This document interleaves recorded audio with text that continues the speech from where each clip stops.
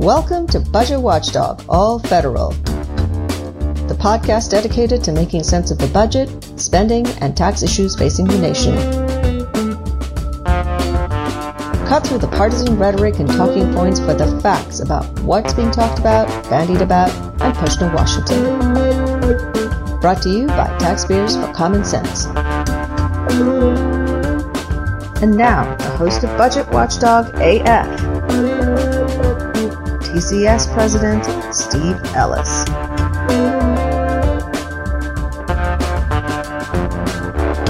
Hello. Welcome to all American taxpayers seeking common sense. You've made it to the right place. For over 25 years, TCS, that's Taxpayers for Common Sense, has served as an independent, nonpartisan budget watchdog group based in Washington, D.C. We believe in fiscal policy for America that is based on facts. And our team at TCS works to ensure that taxpayer dollars are spent responsibly and that our government operates within its means. It's literally our mission. We believe in transparency and accountability, that no matter where you are on the political spectrum, no one wants to see their tax dollars wasted. It's February 2021, and today we launch this brand new podcast, Budget Watchdog All Federal, as a digital vehicle to help share the insights, research, and recommendations developed by our team and leaders in this space to taxpayers across the nation. On this inaugural episode of Budget Watchdog AF, we're going to take a look at the newly initiated pause on federal oil and gas leasing instituted by the Biden administration. To that end, I'm joined by my longtime colleague, Autumn Hanna, Vice President here at TCS. A big part of her role is leading our energy and natural resources work. Autumn, welcome to the podcast. Thanks, Steve. It's great to be here on our first podcast. Pretty excited to be doing this today. Great. So let's get started. I know the federal oil and gas leasing system, from our perspective, is broken. We've been focused on the mismanagement and poor return on investment for taxpayers here for a long time. So, Autumn, can you help our listeners better understand the history here? Sure. You're right, Steve. This is something we've been working on for a long time and been tracking. And on January 27th, the Biden administration went ahead and issued an executive order announcing a pause on oil and gas leasing on federal lands. For us, we really thought this was the right move because we have been noting the problems within the system for years and really exposing the places where taxpayers are losing. So we've been saying we should step back, pause on leasing, and reform the system before we lease any more federal land. And that's really because taxpayers at both the federal and state level have lost billions of dollars to our federal oil and gas leasing system. We have outdated laws and policies that frankly haven't kept pace with oil and gas production. And unfortunately for taxpayers, we've seen these flaws on full display over the last 4 years because we had even faster movement on leasing of federal lands and offering more land as quickly as possible, even during the pandemic.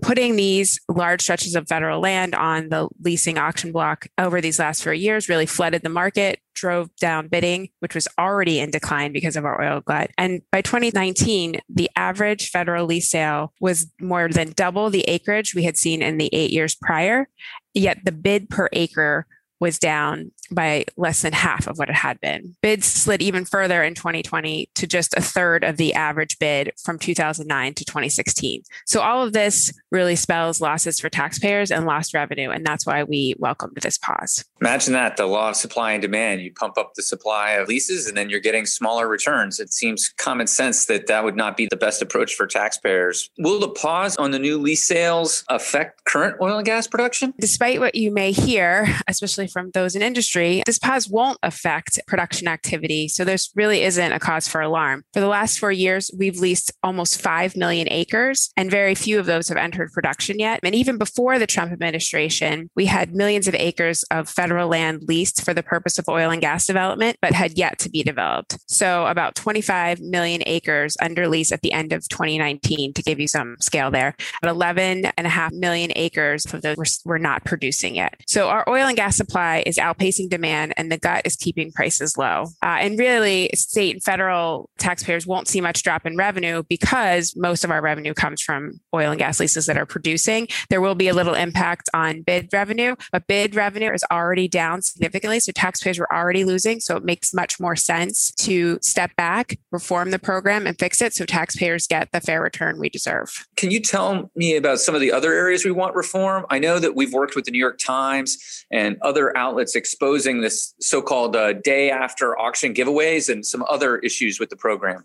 That's right, Steve. Non-competitive leasing overall is a major problem. And our oil and gas companies have been taking advantage of this broken system and being able to really benefit from this non-competitive leasing. So we have set our minimum bid per acre at $2. That's a rate that was set in the late 80s under President Reagan. It's one that we definitely need to step back and adjust at least to inflation. Nevada is a place where we've seen this non-competitive leasing really run rampant. We have over 90% of the land leased there not even entering production. So we're leasing land, it's not entering production, and it's because it's so cheap. In the last 2 years in Nevada, roughly 80% of the acres leased at auction went for this $2 per acre minimum bid. And over the last decade, 90% of those were sold for less than $5 per acre. But you can also exploit the system by coming in the day after. So nominating land for auction, coming in the day after for no bid at all and securing that land. So this is this non-competitive leasing loophole that we've worked with the New York Times and many other press outlets to expose and bring attention to. In one case, our work uncovered that one company had nominated almost 70,000 acres of land for lease sale in Montana and didn't step in to bid anything at auction, and then came in the next day to secure over 132 leases without paying any bid at all. So big loss for taxpayers because of this broken system and this loophole, one that definitely needs to be fixed before we start leasing again. So Autumn, after all of this has been pointed out, is there any activity on the Hill, or is there somebody picking up the mantle of trying to do some of the reforms tackling some of these issues? So last Congress, we were pleased to see that Senator Tester took up the non-competitive leasing issue, introducing legislation to end the loophole. And we are definitely hopeful the non-competitive leasing issue will be addressed this Congress. It's really just outrageous that it's still on the books. We're also really pleased to see bipartisan legislation led by former Democratic Senator Udall of New Mexico and current Republican Senator Grassley of Iowa to address outdated royalty and rental rates and increase minimum bids. And we really hope to see a bill like that introduced again. And in the House, there were similar bipartisan efforts to tackle reform of the oil and gas leasing system. And we hope they'll gain traction this Congress. And now that we have this pause on leasing, we're taking this time to really look into the program overall and fix these pieces. And things like non-competitive leasing and that loophole and the outdated rental rates and royalty rates definitely need to be addressed. Autumn, you bring up a good point, too, in the fact that with the new Congress, everything resets. Legislation that was on the half-yard line is back at square one. It's a mix of metaphors there. So that is something that got to kind of move the ball forward on this. What do federal and state taxpayers get or not get from the federal oil and gas program? The biggest loss to taxpayers and the current system is the royalty rate, which hasn't changed for over 100 years. So we're looking at a 12.5% royalty rate for taxpayers. And that's the percentage that taxpayers get for the oil and gas extracted off federal lands. So we get a percentage of the value of that sale. And, that's something that any landowner would get for anything off their private property. A royalty, it's a common way to receive revenue. And it's one that we think really needs to be addressed, looking at that century-old rate of 12.5%. And we have calculated just in the last 10 years, we've lost over $12 billion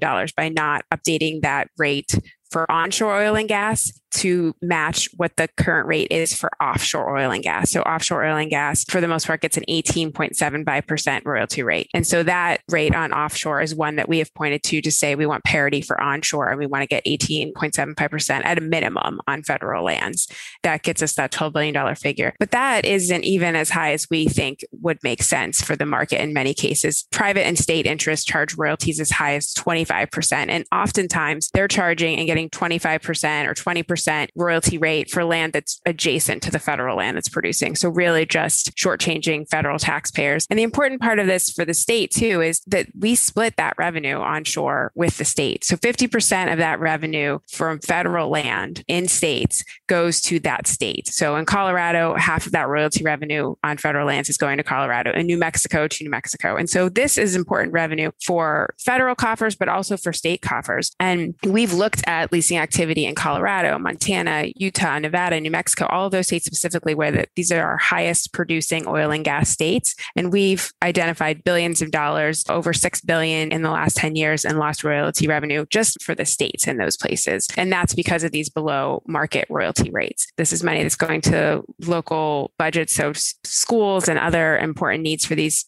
places. And it's also important to the federal treasury, but we want to make sure that folks recognize that raising these rates would have benefit at both the state and federal level. This is real money for these communities and for these states. That's a really important point, and also should be why people should be pushing to have their elected officials change these policies. You mentioned the 25%, and if I recall, isn't the state of Texas a known anti-oil and gas industry state? Don't they have a 25% royalty rate? Yes, Texas does have a 25% royalty rate, and we all know that Texas hates oil. No, I think that's the point that really makes sense here, is that we can raise royalty rates and it doesn't have to negatively impact production, and it can get us more close to a fair return and address this broken system. I mean, frankly, we just haven't updated. So why would someone need to pay more or want to pay more if you were the oil and gas industry? So this is something that has fallen by the wayside, and we want to make sure is an important issue that gets addressed in this new administration. Speaking of this new administration, do they need to rethink the role of the Bureau of Land Management at the Department of Interior that manages these things? Absolutely. I mean, I think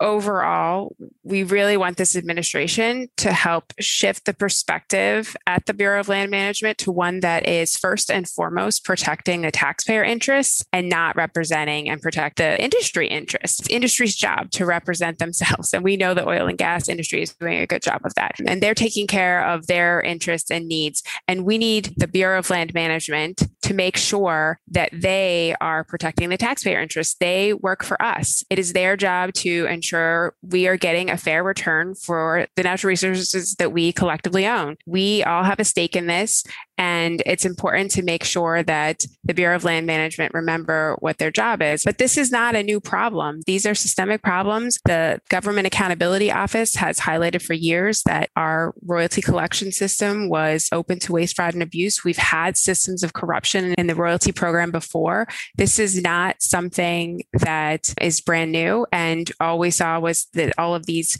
broken systems again brought to light as we moved quicker to lease lands these last 4 years. So we really want the Bureau of Land Management to get back on track and to, frankly, get better overall at protecting taxpayers. And we really think that the good news is that these problems can be fixed. Putting a hold on leasing is a good first step. The Department of Interior can really increase transparency. They can raise royalty rates. They can reinstate rules like the methane waste rule, which helps ensure that taxpayers get royalties on leaked, vented, and flared methane gas from federal lands and decreases overall waste during production. So it helps us capture that gas and get a royalty on it. And the new administration can really look at the internal systems and help move towards reform. I mean, frankly, we don't think it's a good idea to leave money on the table. And we all know that today we need all the revenue we can get, and we can't afford to lose this valuable revenue. So there you have it. Autumn Hanna, Vice President of Taxpayers for Common Sense, the lead on our energy and natural resources work, first guest on our inaugural Budget Watchdog all federal program. Thanks a lot for being here. It's been a pleasure. I'm very honored to be the first guest. Coming up next time on Budget Watchdog All Federal, exercising oversight and demanding transparency. Join TCS policy expert Josh Sewell as we make the case for a quick enactment of the bipartisan Congressional Budget Justification Transparency Act. Thanks for listening to the inaugural Budget Watchdog AF podcast. I hope you'll subscribe and share this episode with friends and colleagues. We're always seeking your input, suggestions, questions, and help. So send your emails directly to me at president@taxpayer.net. Until next time, we'll keep reading the bills, highlighting wasteful programs that poorly spend our money, and shift long-term risk to taxpayers.